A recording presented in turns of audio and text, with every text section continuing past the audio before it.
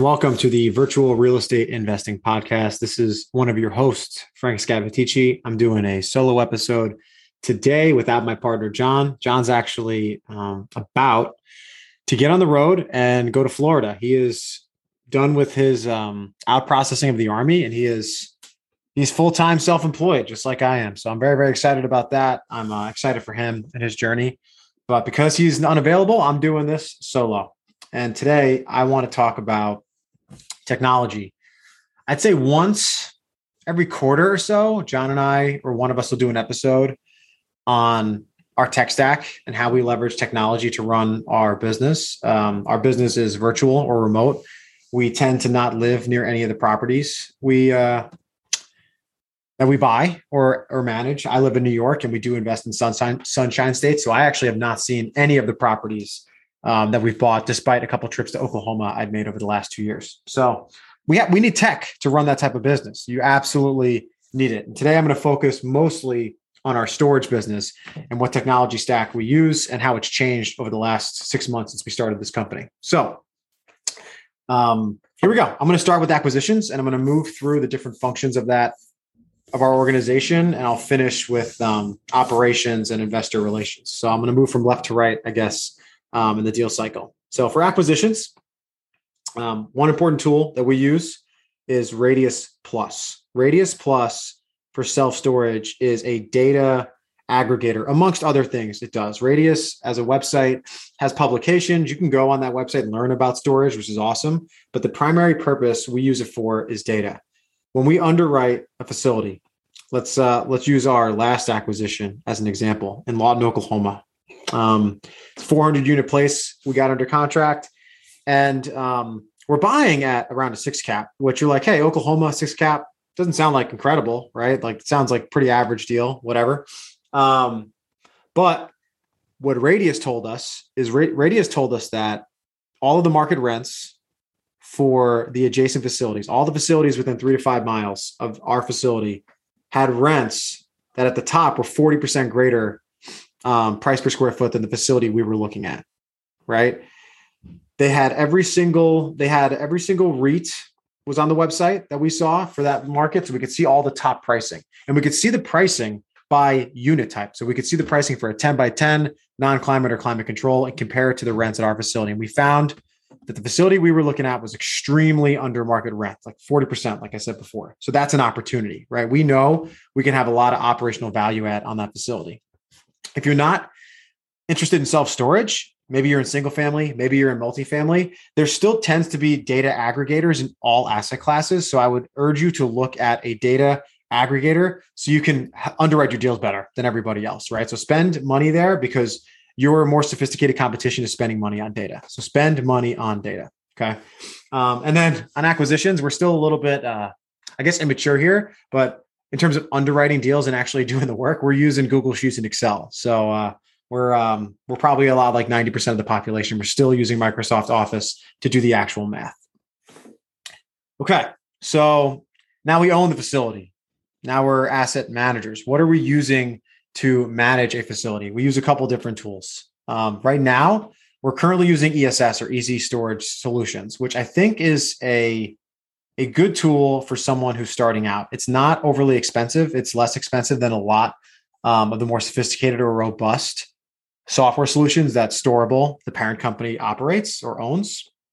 It does a good job of keeping track of our tenants, what plans they're on, what revenue is being collected. It has some reporting capabilities. It does offer tenant protection or insurance through the tool, and that's an easy integration you can make. And it also has payment processing, right? So you can receive payments through ESS, and you can deposit that directly into your bank account. So it works. Like you can run a single storage facility through ESS. We are going to move in Q2 to StorEdge, which is the higher end solution offered by Storable. And why do we do that, right? Well, for one, these websites also are directly integrated with the customer-facing website. So right now, if I go to graylinestorage.com and I'm not logged in, I see the customer-facing website. I see what our customers see, right? Someone goes to our webpage and they want to rent a unit. I can see what they see. Using my owner's login on the same exact website, I then get the owner's view, right? So these websites are internally and externally facing, StoreEdge and ESS. And unfortunately, ESS just doesn't have the best user interface if you have multiple facilities in one market. So I think if you're starting to expand or scale and have multiple facilities in one location or one state, StoreEdge is going to start making more sense. You'll have to do some more digging on your own to figure out why and what it looks like. But that's one thing I would call out. And that's really important, right? Your customers going to your website and renting units is one of the most important functions of your business. You want that to be really, really good. In addition to that, StoreEdge, in my opinion, from what I've seen, does a better job of allowing conversion tracking for your marketing campaigns. If you're using Google Ads, conversion tracking is really important. You want to see how much money you're spending and how many dollars it takes to convert a customer. It's an important metric. And it's really hard to do that via ESS. I still have not found a way to effectively manage or measure conversion tracking, and StoreEdge allows that. And there's certain processes that also you can automate at least a little bit more on StoreEdge than you can via ESS. You can automate the auction process to a certain extent using StoreEdge, and there's better reporting. So I'm willing to spend a couple $100 extra a month for those capabilities as we scale. For ops management, and this is, I think that you can use Notion, the tool we use, agnostic of asset class. We use it in our storage business. I think you could use it for almost any business where you have remote workers. It's a great place to manage tasks. The way it looks is it kind of looks like, if anyone's familiar with how tech teams operate, it kind of looks like a Scrum board, which are basically status boards where individual contributors can take their tasks, put it on the board, and move them from different statuses. And the statuses are completely customizable to whatever you want. Ours are very simple. It's like to do, in progress, complete, right? You can make them as complicated or simple as you want. And you can move each card or task from left to right across the board and provide updates to your boss or your peers as you execute that task. So, which is great, right? We actually have that integrated with Slack. This is a recommendation I would make. If you're using any type of project management tool or task management tool, and you're also using some type of platform for internal communications, I would heavily urge anyone to have them talk to each other. Because you've had people making updates in a task board and then also making updates in an internal communications tool, that's a redundant communication. So Notion does integrate with Slack and other internal comm tools. And I think that's super, super important in terms of being efficient, saving time, and making sure there's less contradictory information circulating through your company. So that's something I really, really like about Notion. Thank you to Redwood Ryan, another storage operator, for pointing me in that direction. For marketing, we use a couple tools. What's important to focus on marketing if you're in storage? Sparefoot is a aggregator, as they say. I think another one's called like Storage Cafe or whatever. We use Sparefoot. Sparefoot is a place where if you pay Sparefoot a fee, they will list your storage facility on their website, and their website tends to pop up in the top 3 organic search for storage facilities. So if a customer in your city says, find self-storage near me, sparefoot.com is going to be one of the top 3 searches that pop up on the organic search part of Google most of the time. Then if they click on Sparefoot, your facility should be listed on there. Hopefully it's near the top of the Sparefoot directory. That really depends on how many other storage operators are using Sparefoot in your market. In my market, we're actually number 1 almost every single time because no one uses Sparefoot. It's in Oklahoma. It's a little bit more rural than like Miami, let's say. So we have an advantage there. So it's super, super effective for us. They charge us a 1 point, it's either 1.5 or 1.7 of 1 month's rent for every unit that's rented. So if a unit is rented for $100 and that customer is converted, we pay Sparefoot $150. So it makes sense. If your customers are staying on average 10 months, let's say, or longer, that's going to be a good investment. We also use PPC, pay-per-click, via Google Ads. I think every small business owner, regardless of self-storage, should eventually learn how to run Google Ads. Google Ads are incredibly powerful. And I would also say don't outsource it. There's so many people offering outsourced solutions for business owners that don't want to learn how to do digital marketing. And what a lot of them are doing is they have a sales rep come on, or maybe it's the owner themselves. They come on, They talk to you. They tell you how great their performance is in their existing campaigns. Then you pay them.